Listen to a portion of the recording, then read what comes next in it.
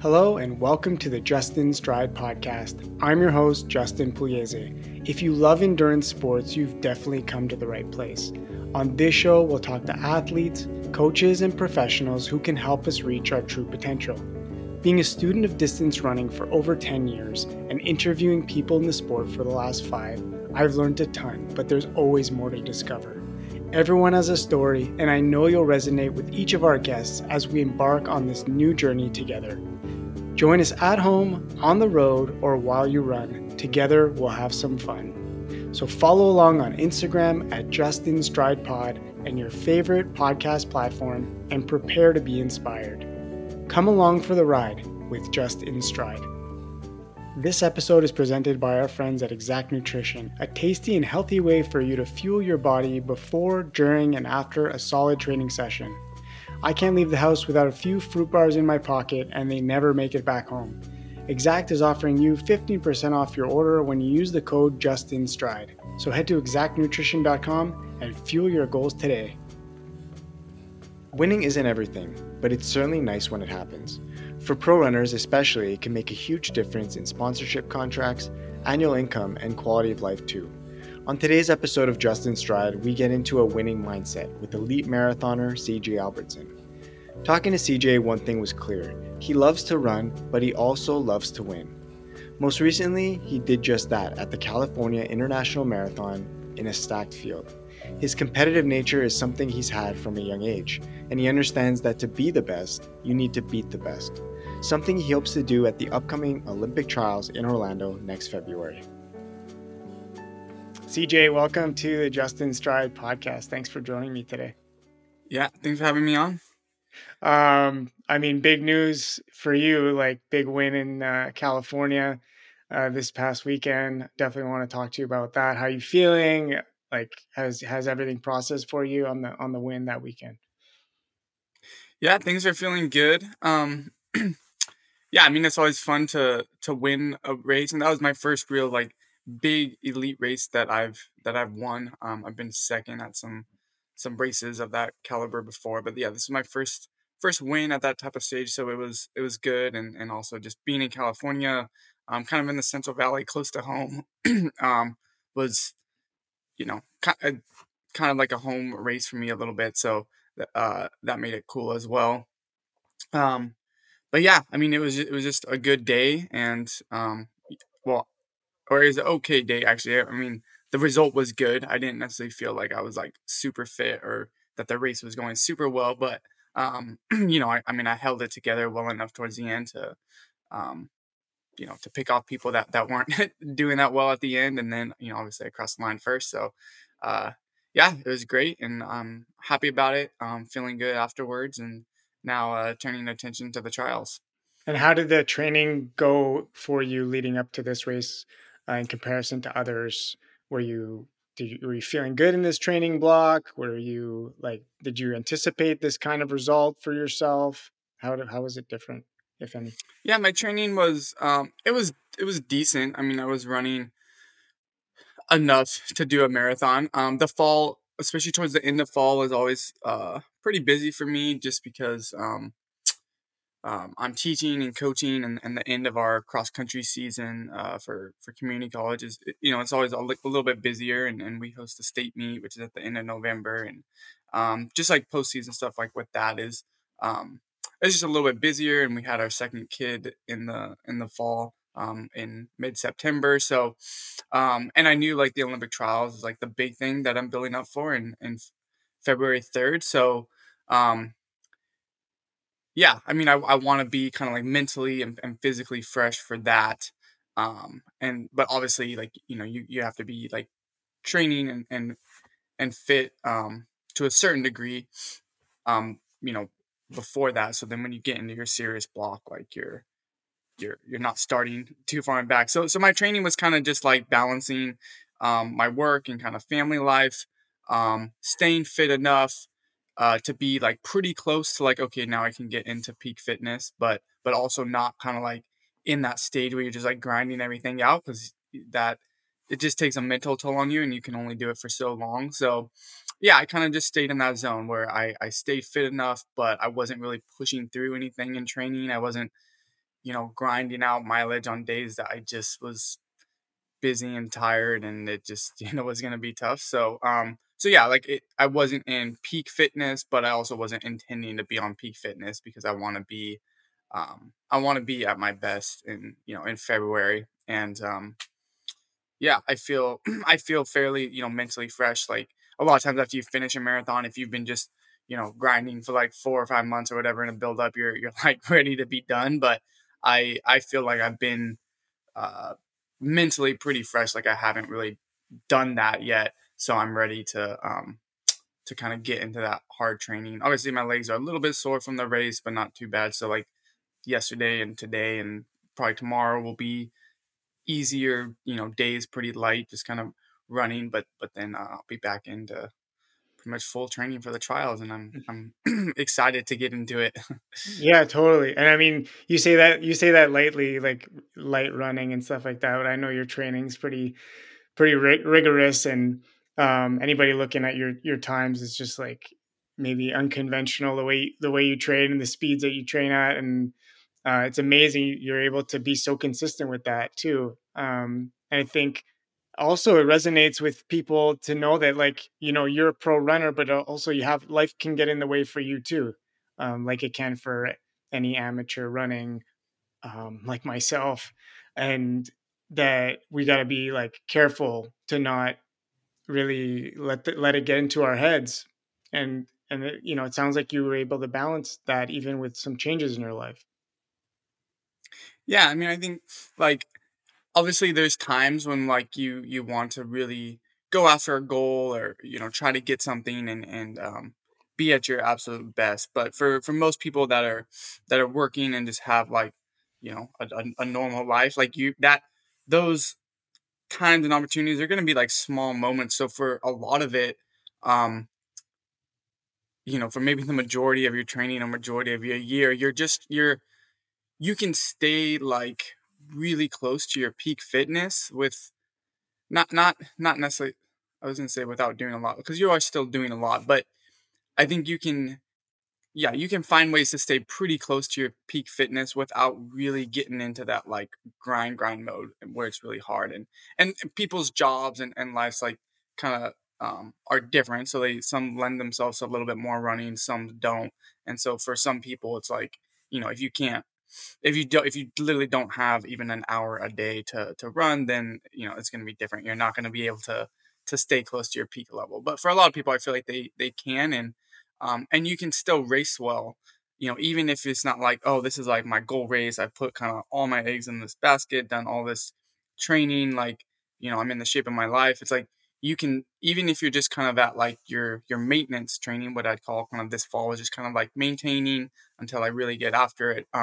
You can still have good races there. And I think it's important to still race in those moments where maybe you don't think you're at your peak fitness, but it's like you might even PR in those races. I mean, you probably shouldn't expect to, um, but you can't. I mean, you can still race well, and there's always the practice and art and learning of racing, that you can always get better at. Um, no matter what fitness you're in. Yeah, I mean, you have to have like a baseline level of fitness to really run a marathon or really race a marathon. But if you're at least within that window, then yeah, you can practice racing and practice all the mental, emotional management of it, your kind of preparation on race day, your execution, all the things that like you're gonna have to do in your PR or your best marathon. Like you can still practice that. So yeah, I think what a lot of times happens is people kind of get discouraged because they're like, oh, I'm not going to be able to put 100% into my training. Like, I'm not going to be able to have like a PR training block. And so then they just kind of like do nothing or do very little, or it's like super sporadic. Um, and it's like, well, then you can get pretty far off from your PR fitness, and it's really hard to get back. So just like accept those moments or accept those times where it's like, all right, life is not set up for me to really dump everything into training, but this is what I can do, and I can, maybe I can probably stay somewhat close to that PR mode, and then when I do finally get that opportunity or that little break at work or whatever, where I can put a little bit more time in, I'm, maybe I only need 8 weeks and or 6 weeks, and I can like, get that little extra that I need to get back to that PR shape. And with the, with the new kid coming as well, like you're a father now. Last time we spoke, I don't think you were. I don't think you had one kid back then. And like, what are some like main adjustments that you've had to make as a new dad? And that's a big commitment, big time commitment too. Um, yeah, well, I mean, I train like since I train at home, or like I don't like other professional runners may go to training camps or be living at altitude, maybe where their home base isn't. But since I train where I live, it's a little bit easier because it kind of just all gets worked into daily life. Um,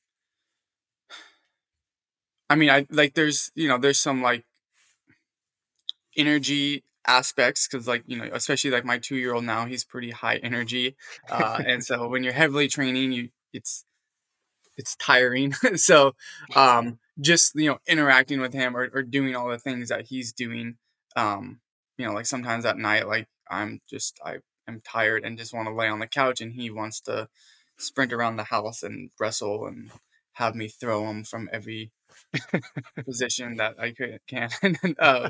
And so it's just kind of it's just kind of balancing it. I don't think it's actually affected my training too much, or as much as maybe like you anticipate it will, because I think you just like kind of naturally make the adjustments that you need to, and it ends up it ends up working out. Um, Hmm. And so is it like shifting, workouts, or is it like you have to be more flexible? Do you find, or are you able to hit, what you need to, or like do you have to shift things around at times? potentially, but I've always been pretty flexible. So um, I think if I had had like a super rigid structure before, then maybe yes. But since I started my kind of coaching and teaching profession before I actually started running marathons professionally. So I I was it was my life kind of was already like that, whereas like I was just being flexible, and like when I had a good chunk of time or like a good chunk of energy, or when my legs felt good, like that's when I would do workouts. And obviously when I didn't or didn't have time, then I would shift things. So it's yeah, my training from like day one of marathoning has been pretty flexible, and just doing workouts when I feel good, have the energy, have the time. And so that just kind of naturally transitioned into kids, who it was just one more piece of the puzzle, but I didn't have to really shift any philosophies or anything. Hmm. And how's the coaching going for you at the school? How did the season kind of close up for you? And are you enjoying that? Like Yeah, it went well. Our we um both our men's and women's teams won our conference championships, and then our regional championships. So in California community colleges, we have like the we just have two regions, the southern region and the northern region. So it was a pretty big deal for us to win, both the men and the women, to win the um, to win the region. Our women had won the previous year, and our guys had never been like top three. So for them to win was pretty great. It was definitely the best performance that we've had. This was our our school's fifth cross country season in history. So we're making good strides. And then at our state championships, which is like our culminating event, because California is its own association for community colleges. But at our state championship, our women were third, so we got on the podium for the first time. We've been fourth the previous 2 years, so it was nice to like finally get into that top three. And the girls had a really good race, and overall, yeah, it was just a good season on both sides, and lots of lots of individual improvements and PRs, and then obviously team success as well. So it was fun, and the program's moving in a good direction.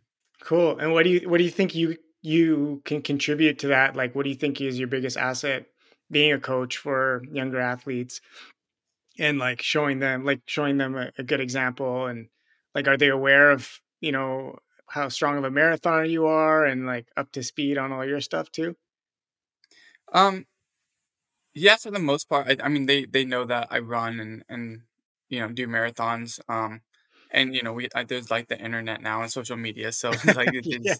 it's you see it. I guess even whether you want to or not, but yeah. So I mean, I think it's just a combination of things. I mean, we have a pretty good um, high school system and like running community like in the area where we live, and I think partly because of like my running success, and then partly since the school's newer and just the whole situation, kind of there's a little bit more student athletes in the area that will now go the community college route and run.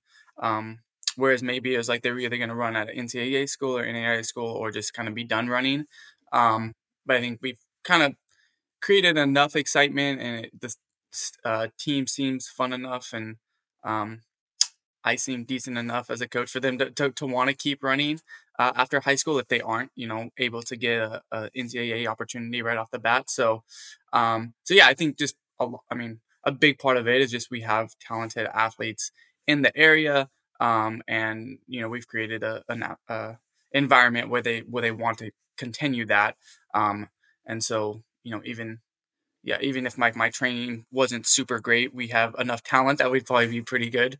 Um, but yeah, and then after that, just kind of just like learning how people think, and the mental aspect of running, and managing emotions and balancing it with the rest of their lives. I think is something that me and our assistant coaches have done really well. And one of our assistant coaches, like she'll lead a lot of like mental skills training, and different psychological aspects of running, and um, and even managing stress, and just like all these different things, um, both like directly related to running, and then even like a little bit outside of running, just like managing your life. And so I think that's been really helpful. Um, and yeah, I mean, um, I think I would like to think that a little bit of my success, or just like competitiveness, or something like plays a little bit of a role, and just having them being competitive, and wanting to achieve really high things as well. So yeah, it's just kind of all of it coming together, and then everyone working together to to achieve our goals, and it's fun to win. So I think Mhm. yeah. As you felt this weekend, and it's amazing the kind of resources the kids have now in sports compared to maybe when we were growing up. Like it's amazing some of the programs, and how to balance things outside of school, outside of sport, and the mental skills that they also have. So that's really great what you're doing there. Like how was the mental game in the race? If we can go back to CIM, like was it like struggling? Was it a struggle for you? Like what was the toughest part? I love that course. Like at CIM, like I got to race it a few years ago. It sets up really well. A lot of guys firing for the OTQ, and it's got this energy about it on that weekend, even though the race isn't like maybe as big as some other ones. Yeah, I think for the most part, I mean, the first part of the race, I was, pretty relaxed, which was my intentions. And then around like miles, 9 to 12 ish, there's like it's a pretty good chunk of hills. I mean, it's kind of rolling all throughout, but like 9 through 12 is like when like the bigger rolling hills are. And the leader at the time, or we were kind of in a pack, but the guy kind of controlling the race or controlling the pace, Christian Allen, he was running, pretty well through the hills. Like our the races that had the most challenging hills, those miles were pretty much just as fast as any of the other miles, except for the ones that were like purely downhill. Um, so yeah, he was pushing through those, and I was struggling a little bit. I mean, mentally, I think I was fine, but after towards the tail end of the hills, like I think around mile 12 is one of like the last kind of big long hills. I was got dropped a little bit there, um, and I fell off by about like 10 seconds by the 13.1 mark. But I was still running like 4:55s. So I mean, I wasn't really slowing down too much. They ran quick through that section. Um, yeah, and then it was just it got hard at like a certain point, kind of that whole stretch where you're running by yourself, when you're like 15, 16 miles into the race, or even 20 miles into the race and you're running by yourself at that point, it's always challenging, and you don't feel good, and you're tired, and your brain's like kind of wanting you to slow down, or almost wanting you to think that like you're out of it, because like then if once you stop believing that you can win, it kind of gives you permission to slow down sometimes. So that's where my brain was kind of going, but I'm like, no, just like keep, just trying to like stay on it and like stay engaged with the race. And uh, even though, even through like 17, 18 miles, they weren't really slowing down, but I'm like, they could at any moment. So yeah, I was just trying to stay as consistent as possible, and I did slow down. Um, I went from like 4:55s to like about 5:05s at some point. But then once I caught the leaders, I was, able to pick it up a little bit. And once you get in the lead, you feel better. Yeah. You prefer to be in the lead or be chasing the pack? Well, I mean, when you're getting close to the end, I think you prefer to be in the lead. I mean, it's nice to be sitting and watching, early on, but yeah, I had been chasing people for like 12 miles, and then when you get into the lead, it's like, okay, like now I can't slow down. Like I can't lose the lead once I get it. So, Mhm. um, yeah, it kind of forces you to stay on pace and finish. Yeah, a little bit of a different strategy than your Boston strategies in the past, I guess. Those are super. I mean, they've been so fun to watch and exciting to watch you in Boston, like take the lead early and just like rip down the course as far as you can, Um, yeah, it just I don't know, it's just so exciting. And having spoken to you in the past, I was just like rooting for you in those past races too, and still great results. Just like totally different strategy than what you might expect. Yeah. Yeah, and I think, I mean, a little bit of it was like I knew I wasn't in like, phenomenal shape, so I couldn't just go like totally rip the first half. Just, because I just it just wasn't I wasn't fit enough to do that. And then I mean, we still ran pretty quick. Like I came again, I was dropped about 10, 11 seconds, and I came through like 64:50. So it wasn't, I mean, we're still running, pretty quick. Like it wasn't like I was just like hanging back running conservatively. Hmm. I was running a just as fast. I mean, my second half was still slower. So Yeah. yeah. And can you speak a little bit to like the camaraderie that happens in this like maybe this race particular with the OTQ, and like how so many guys are gunning for it, and it's bringing a lot of big talent to that race in particular to kind of get that qualifying time. And it's something so many runners are trying to achieve. And I think it's a really cool for the sport. You hear about it from other runners who have attempted it or done it in the past, but just curious from someone in the race, like what does that look like, and what are the kind of the play by plays in within the race? Do you hear that a little bit in your ear? Do you see it? Are you helping guys? For me personally, no. It's kind of almost like two separate races. So whenever I've been at CIM, I'm basically just I'm trying to win. And so not that like you don't have camaraderie with the other runners, but it's like I'm not working with anybody. I'm not like really trying to help anyone out. I'm just trying to Yeah. win. And like from the get go, we're going out at like 4:55 to 5 flat pace, and they're trying to run like 5:16s or whatever the pace was. So you're aware of it, and like throughout the weekend, there's lots of people there, and when you're kind of in like the kind of elite warm up area, that like I mean you kind of know like most of the runners are there trying to hit that OTQ mark, and um, there is like a lot of energy, and it is really fun. Um, but also I've never directly been a part of that like in the race. As soon as the guns go off, like we're separated, and I don't really know what's going back on. I'm not running in that pack of like 100 guys.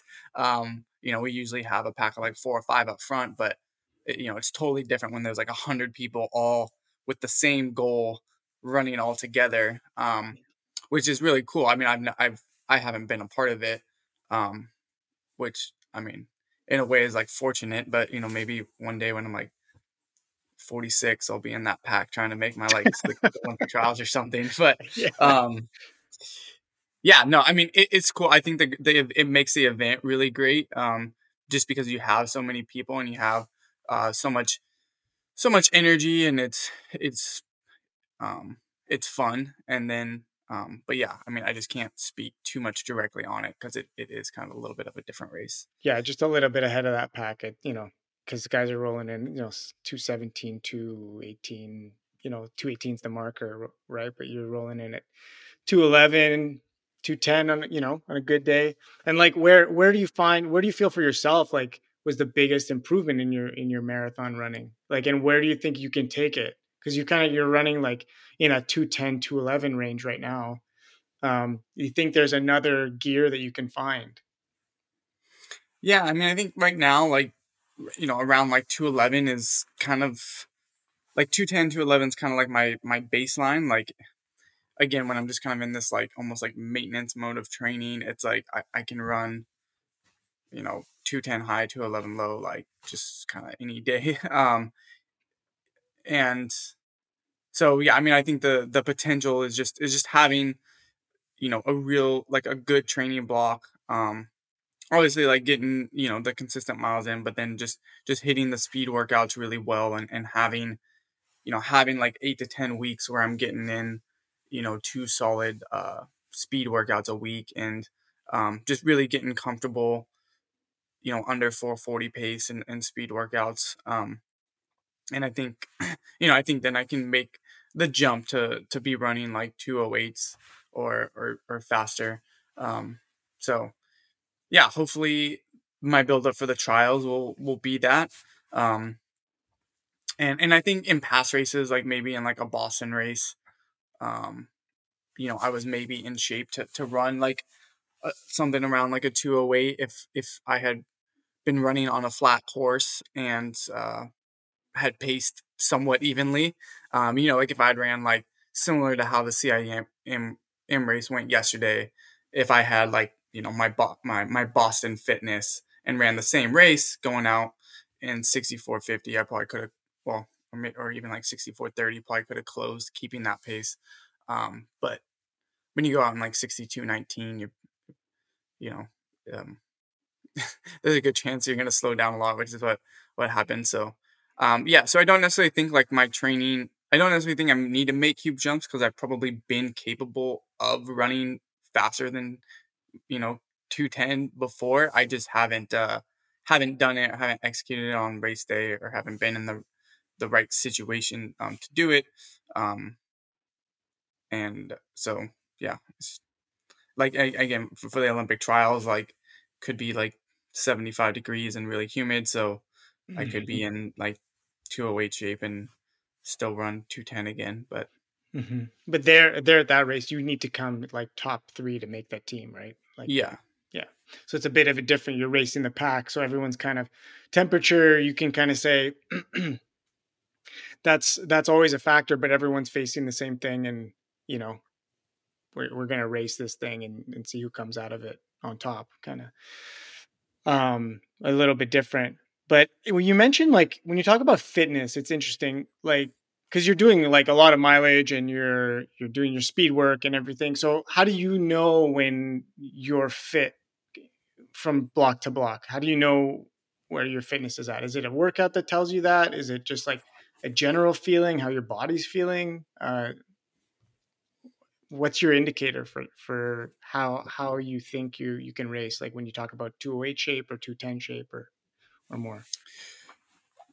yeah. I mean, it's not super complicated. I think you just know, like, when you're running.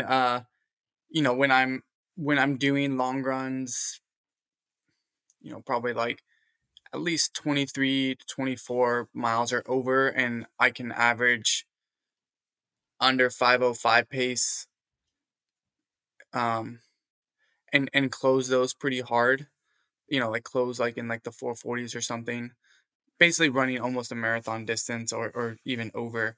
And then also do workouts where I can run, let's say like uh, 6 to 8 mile repeats in the 430s, like pretty comfortably, like without like really digging down. Like I can just run 435s, and it's like, okay, this is smooth. I feel good. I feel comfortable when I can kind of do both of those.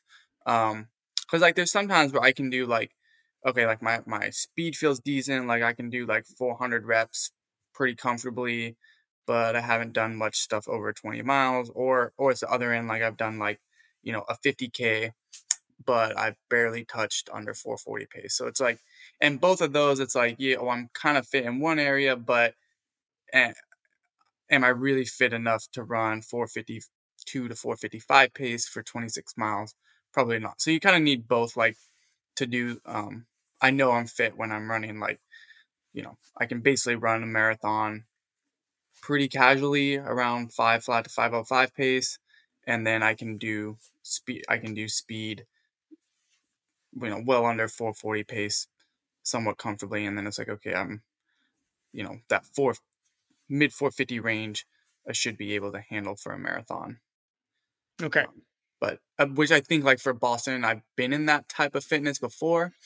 Um, but we'd run like the first 5 miles under 440 pace, and which I, you know, I wasn't in that type of shape for. So I don't know, eventually your legs blow up. But Yeah, again, like super cool to watch you out there, like doing that, taking the lead like that. And, how do you make sure your body's ready for this kind of volume and build? And is it just like over time you've been able to build up this kind of fitness? Because I know once I adding mileage and when you're doing harder stuff, like body starts to feel different things and maybe some soreness for myself, lower back, hips kind of thing. So what are some other things you're doing to make sure your body can withhold or withstand that kind of grind? yeah, the mileage and the longer runs have, I don't know, I've always just been able to handle it. I'm not exactly sure why. I mean, partly genetics, just also just playing a lot of sports in my youth, and lifting, and just being a general athlete. I feel like I had the ability to handle a lot of things, like physically. Because I mean, even in like college, like my last 2 years, when the season was over, one year I went out and ran 30 miles at right around six flat pace, and then the next year I ran 32 miles right around six flat pace. Um, with no gel, like with nothing. I didn't have any water, I didn't have any gels. I was just in the middle of Arizona. And I just like did that. Like I don't know why. Looking back, I just went out and ran. And I mean, obviously, I was sore from that, but like, it didn't like crush me. So, um, yeah, I don't know. I mean, my body just handles that. And then with the speed work, sometimes, um, it's not necessarily like my physical body. Like, I mean, I'll be sore, but it's never like, it's usually just overall, energy levels and fatigue, and like your nervous system is tired, and like my legs will feel fine, but then it's like, man, I'm running like trying to run like 455s for like a mile repeat or 2 mile repeats, and it just feels like I'm just not going. Like I'm like I can't. Feels like I'm not going anywhere. And like, I can run like the other day I could run like under 450 pace at the end of like a 25 miler, and now like just struggling just to run fresh like a 450. Like, so like you're it's not necessarily the volume. It's just like sometimes like your legs are there and sometimes they're not, and it's, I think, more just overall body, nervous system, hormones, all of that. It's hard to really quantify because you don't always like, you don't feel it like you feel soreness.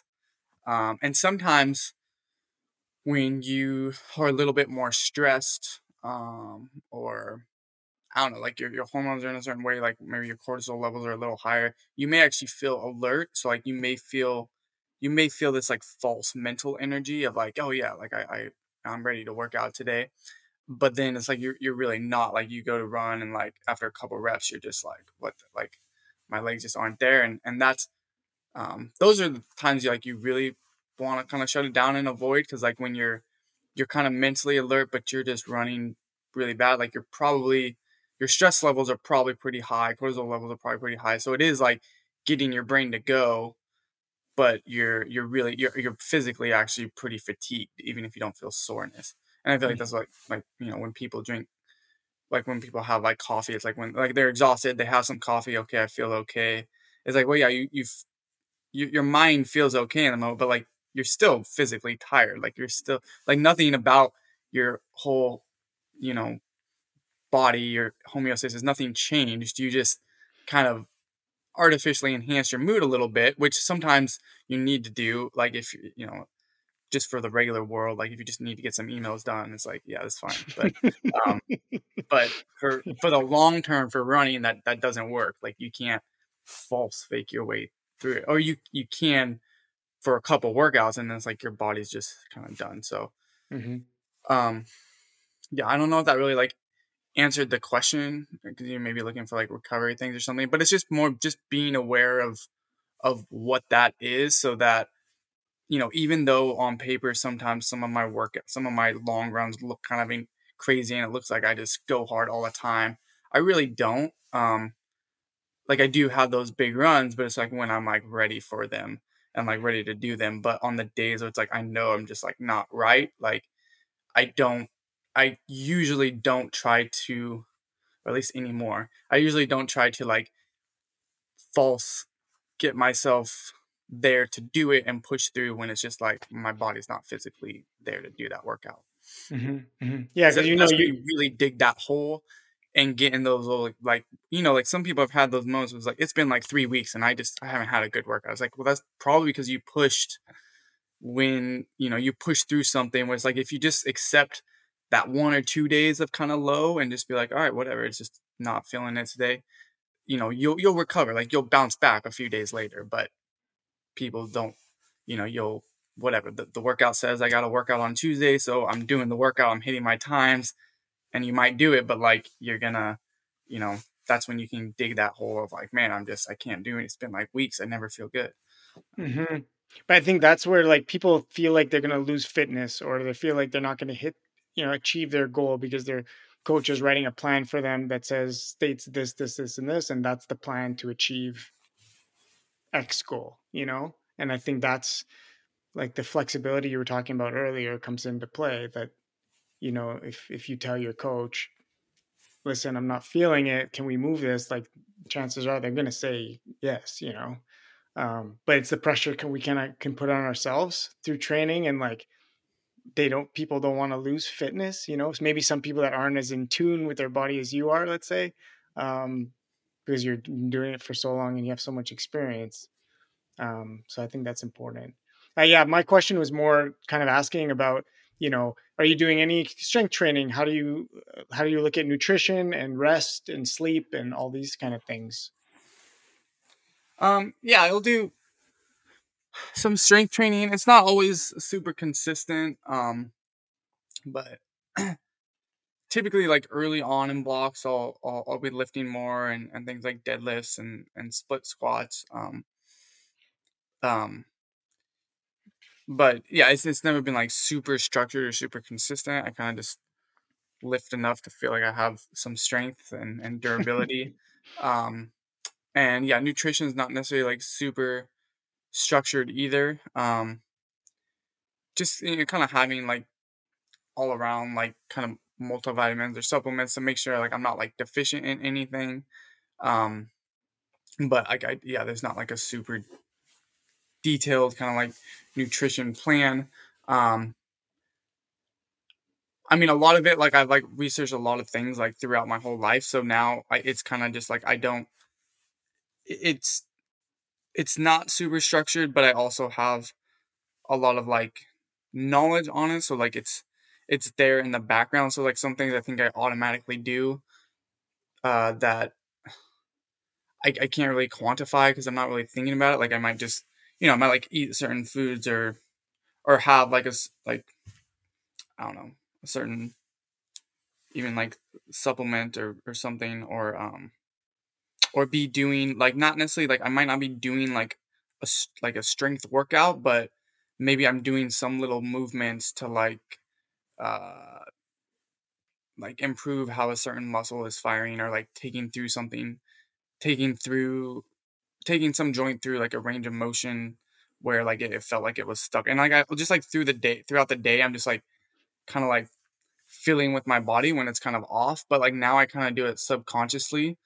Um like maybe I look like fidgety or something, but like I'm just like doing things I'm not really even realizing it anymore. Like, um, yeah, like maybe I'm like practicing like my ankle supination and pronation just like when I'm standing talking to someone, but like I'm not even like so like it's hard to really quantify. Like I I feel get like it. I'm doing a lot of things now, but it's become just like a part of my life that I don't know. Like it's I just yeah, like I couldn't even really tell you what I did. Yeah, yeah. No, I get it. It's like you do stuff. I do the same thing. Like when I'm brushing my teeth, like I don't know, I'll do squats or something. Like I'll try to get it in like at random times in the day, or like calf raises, or I don't know, just random things at random times. So like, because I find it hard to just focus on that one moment a day and do it. So like whenever you're feeling something, just try and work on it when you can, kind of thing. I Yeah. don't know if that kind of makes sense. So are you a coffee drinker? Or no, because you made a comment there about the coffee. Well, it was more just like it was more just saying like if you're really tired, like I mean, coffee is kind of like a false thing. So I'm not a huge coffee drinker. I don't really drink coffee that often. Mainly when I do workouts or races, I'll just like have a caffeine pill because it's easier and Hmm. it's more consistent and there's just less chances for any adverse effects or digestive issues. But yeah, I mean, I'll have coffee sometimes, but it's more just kind of like I don't know, it's casual, and I'm Right. not like I don't know good coffees or bad coffees. Like most of my family, like on my wife's side, like they're all into coffee. Like they roast their coffee and they've got it all measured. And I mean, I think it tastes good, but I can't really tell much of a difference between that and Starbucks or anything else. I don't know. Yeah. Right. Yeah. Cool. Yeah. It's just one of these things like people do to, like you said, enhance their mood, and it is what it is. What draws you to the marathon distance? Like, what do you love so much about endurance sports and running these distances, marathon specific? I know you have a record for the 50K as well. What draws you to that? Probably mostly that I'm good at it. I think that makes everything a little bit more fun. And draws you to it when you're good at it because yeah, it's just more enjoyable when you're succeeding at things. Um, and then yeah, I don't know. I like to just be out there running. I guess I don't know. It's kind of like relaxing in a way. Um, like the marathon race for me is like relaxing. I mean, it's also really hard at times, but I don't know. I just like I enjoy that. Um, I mean, some of the training isn't like you do have to spend a lot of time, so it's not always fun. Like I don't always just enjoy running like oh another 11-mile run today. Like I don't it's not really that fun, but I do just really like the races. I don't know, like marathons, like there's like track is cool. And there's like a lot of like energy and intensity, but like a big city marathon is just like it's just I don't know, it's great. Like there's just so much going on, but like all focused on like one thing. Um, and you're just out there running. And it's just like it's just really fun. And like I mean, it's like a whole weekend event. Um, so yeah, they're just really fun to be a part of. And to race. Um, and again, like I'm good at it, so it's like I wanna see like what I can do in it. Um, but yeah, I don't know. It's just you just sometimes like you don't really need concrete reasons. Like you just really like things, and other things you don't, and just is what Mhm. it is. Yeah, well, do what you love, right? I mean, it comes Yeah. down to that, and it's amazing that you have that passion for it, and that you can put so much energy into it, and really give it your all on race day, and your results are showing. You're really consistent and everything. So that's amazing. Like looking back, do you ever think like and looking at where you are now, could you have ever predicted that this is where you'd be? I never. Well, I always felt like I'd be really good at running in some way. Even when I wasn't. super good at it, or I mean, I was never bad at it, but like even when I wasn't like at a level where it's like, oh, I could probably be professional. And in the back of my mind, there was always like something that was like, okay, you're gonna be really good. I never really at the in college, I never really thought about the marathon though. Even though I would do like pretty good long runs and do those random really long runs like by myself, I don't know, for whatever reason I just never really thought about doing the marathon or like pictured myself doing the marathon. Um, yeah, I really don't know why looking back. I probably should have thought about it, but um, yeah. And then I don't know, after college, just about a year after, I just randomly wanted to do one, and then I was good at it. But so yeah, I guess to answer the question, like yes and no. I thought I would be a good runner, um, but I never really specifically thought about the marathon. And as being a pro, like everything you thought it would be? I never really thought about being a pro. Um, even when I had thoughts of like, I don't know what this feeling is, but I feel like I'm gonna be a really great runner. Like I never really thought about, oh, I'll be a professional runner. Um, I I knew there were professional runners, but like I didn't really know what that looked like. Like you don't see it on like Sports Center, like CT, like you um I guess there were running teams like when I was in high school, but like I don't it wasn't like today where like, you have like the Brooks Beasts and like the Bowerman and like all like they all have social medias and you see Tin Man, you see what they're all doing and all their teams and all this stuff. Like we didn't really have that.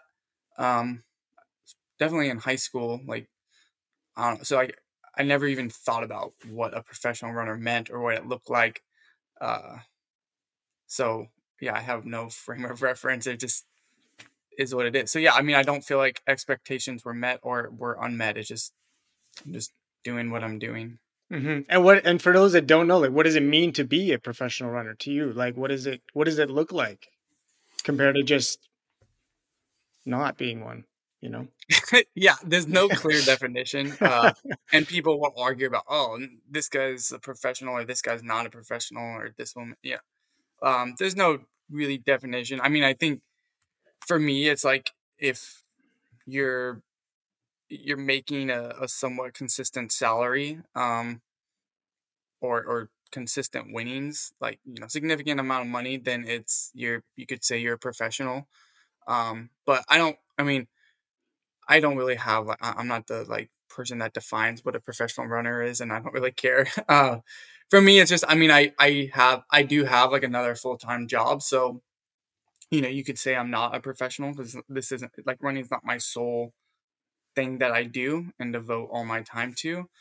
Even though like my job, my other job involves running, so kind of works out. But it's yeah, I don't know. I mean, my more definition is like what separates me from being just a person that works and also runs is um, I make pretty good amount of money doing it, so therefore we can say it's profession. It's a profession.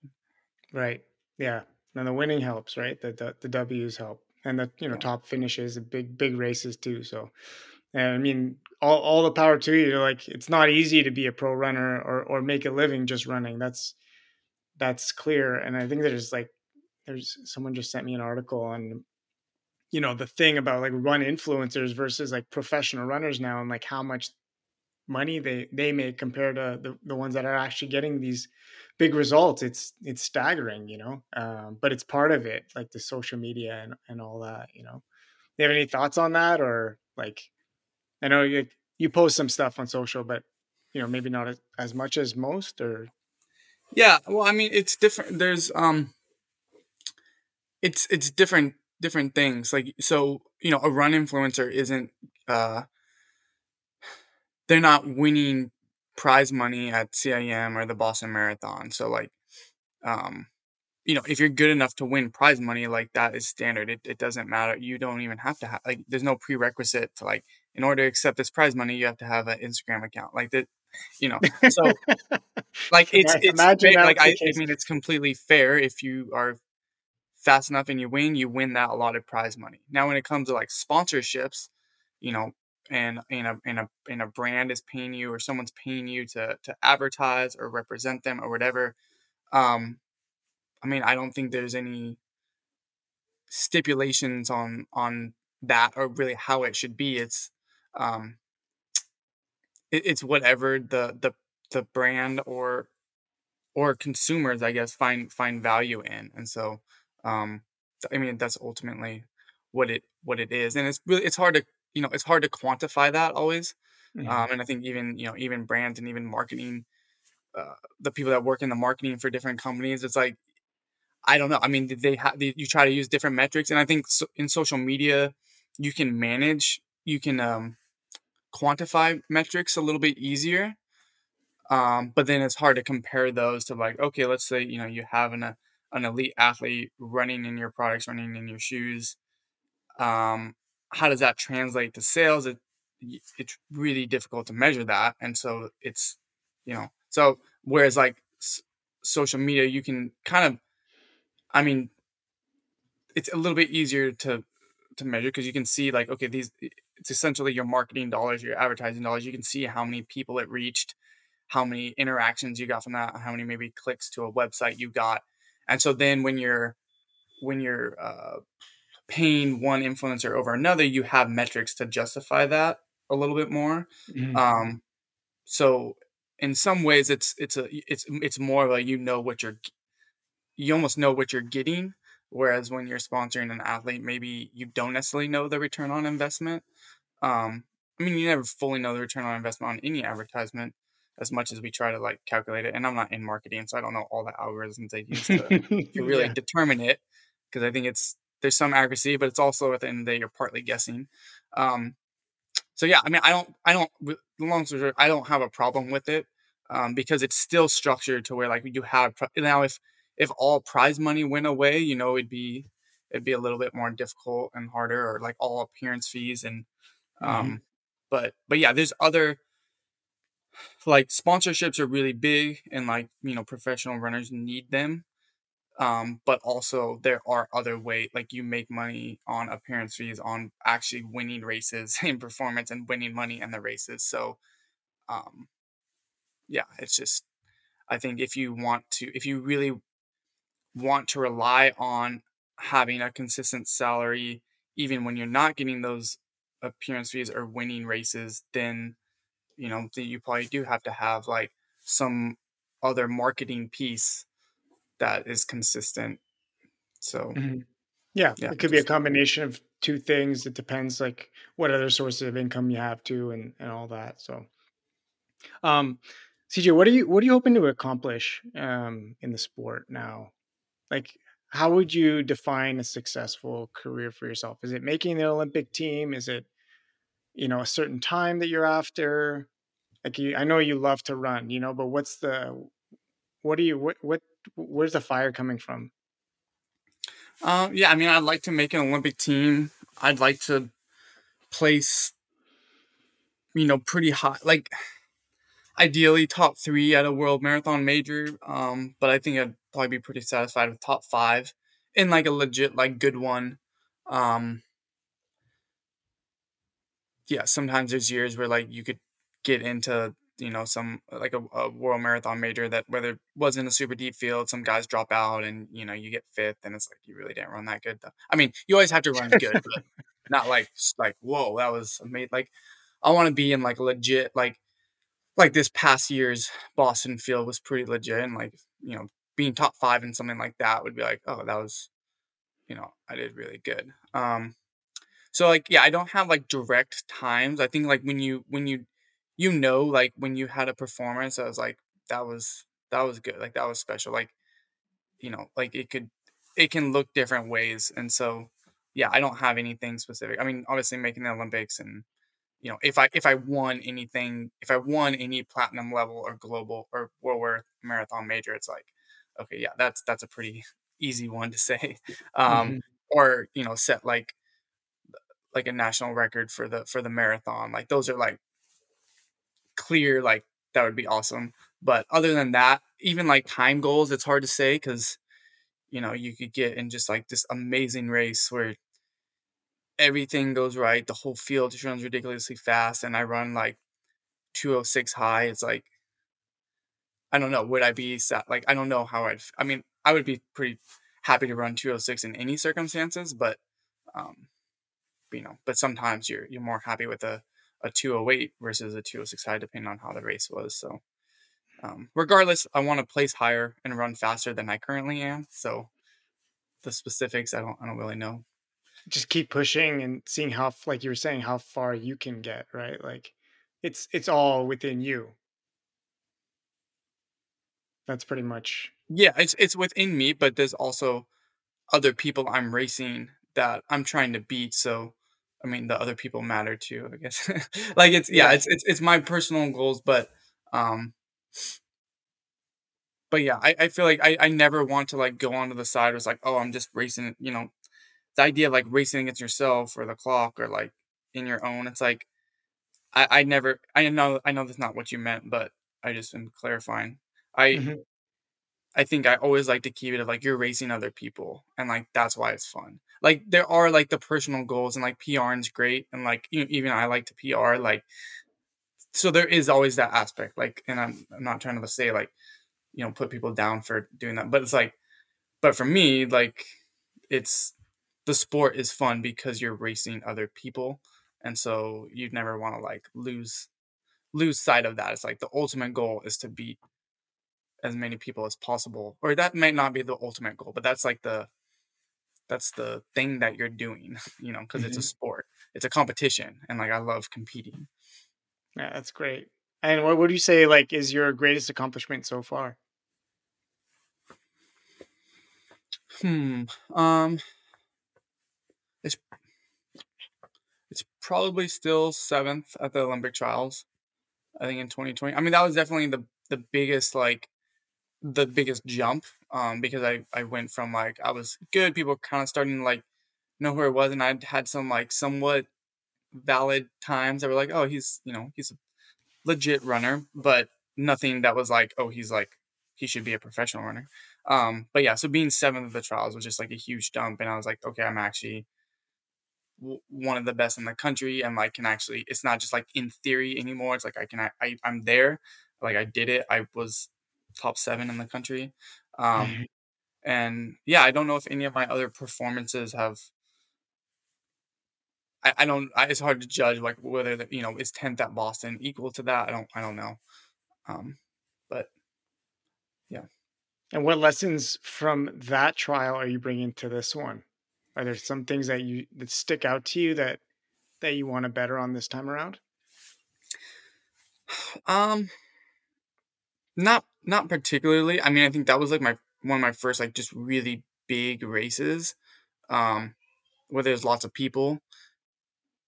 And since then, I've run a lot of like major marathons now, so I'm just more familiar with racing and more familiar with bigger groups like that and figuring everything out. So I don't think necessarily specifically from the trials there's like any huge lessons. It's just kind of like okay, like I know I can run with the best people in the country. That's where I should be. I kind of know how races work. I know how all the fluid stations work, all that stuff. Just as a result of all the marathons, I don't think there's anything um, super different about the trials. And most of all the races I've raced have been non-paced races. Um, Valencia was, I think Valencia was the only. Well,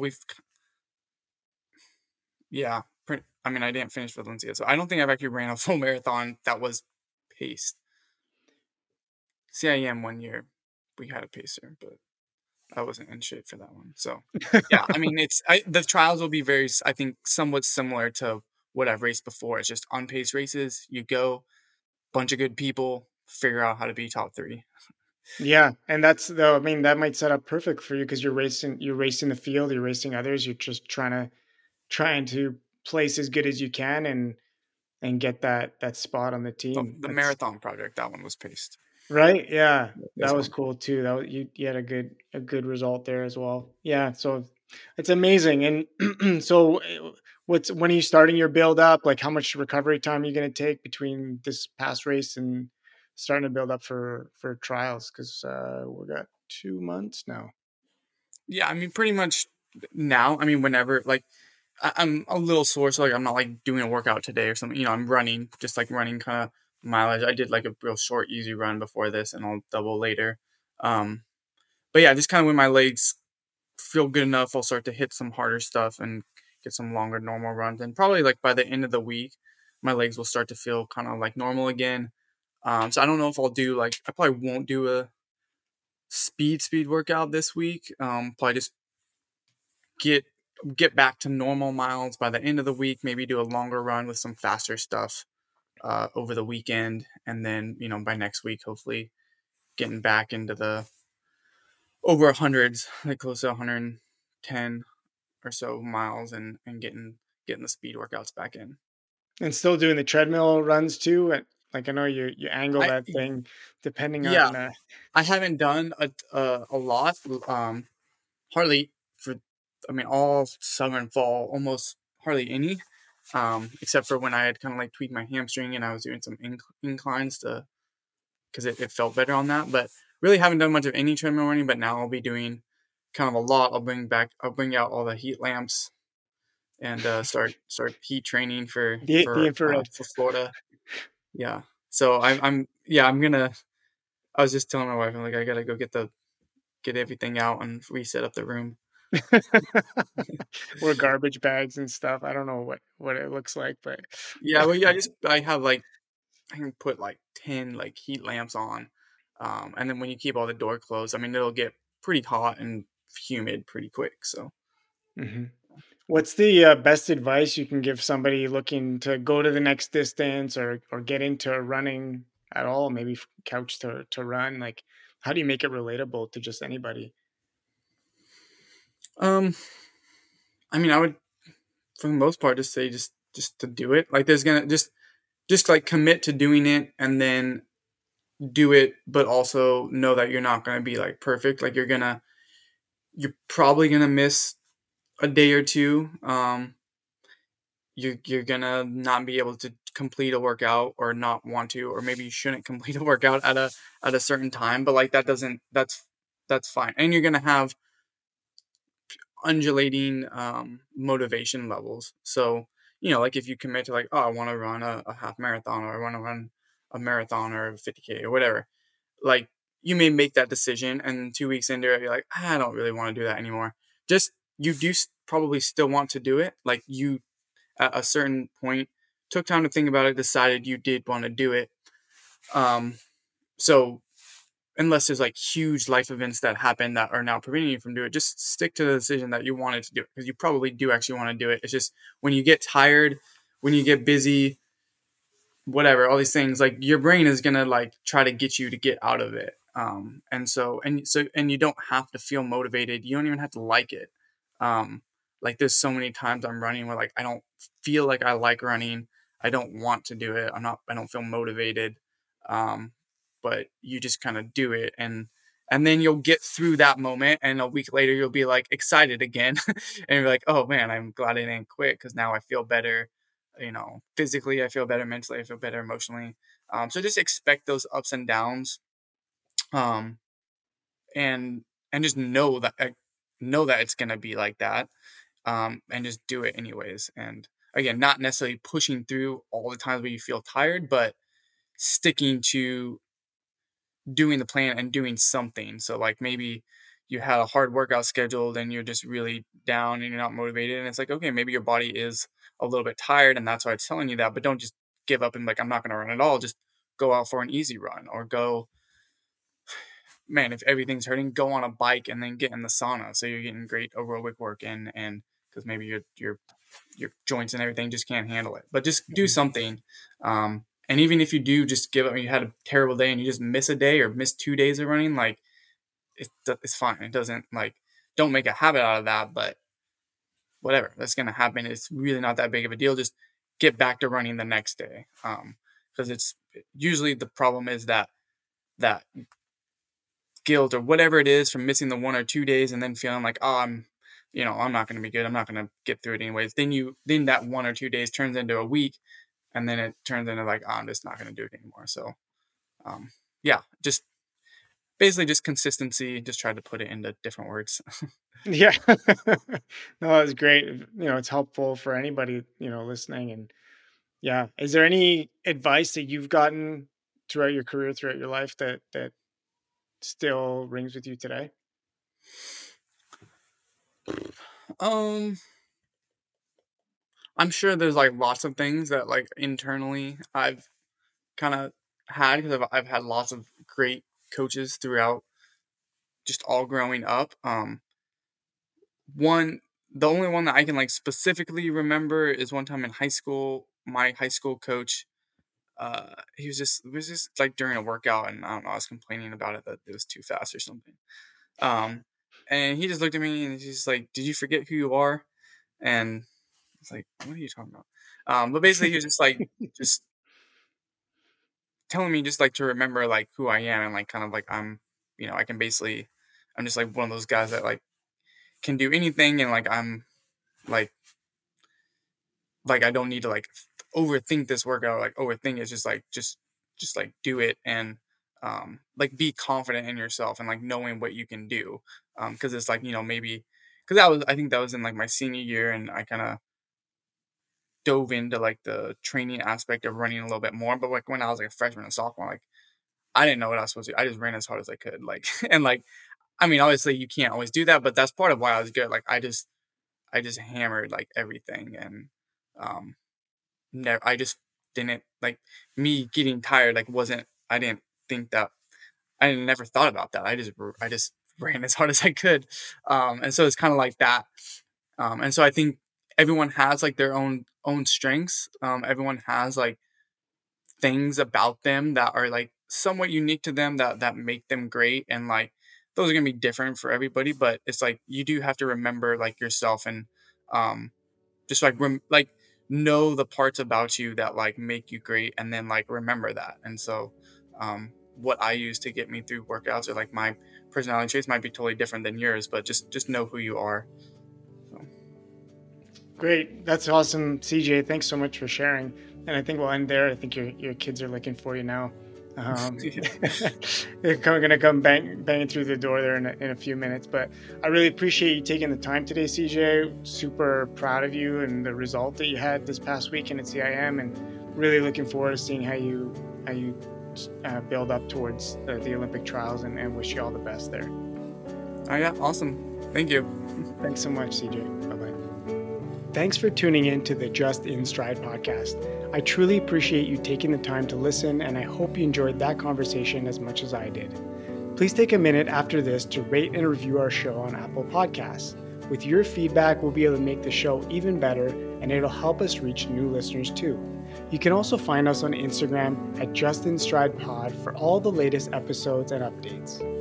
Of course, this show wouldn't be possible without a solid team behind me, with logo and design by Vanessa Pugliese, as well as audio, music, and editing by Forrest McKay. A huge thank you goes out to both of them. Guest outreach, social media, writing, and advertising are handled by me, your host, Justin Pugliese. Finally, we'd like to thank you, our listeners, for coming along for the ride with Just in Stride.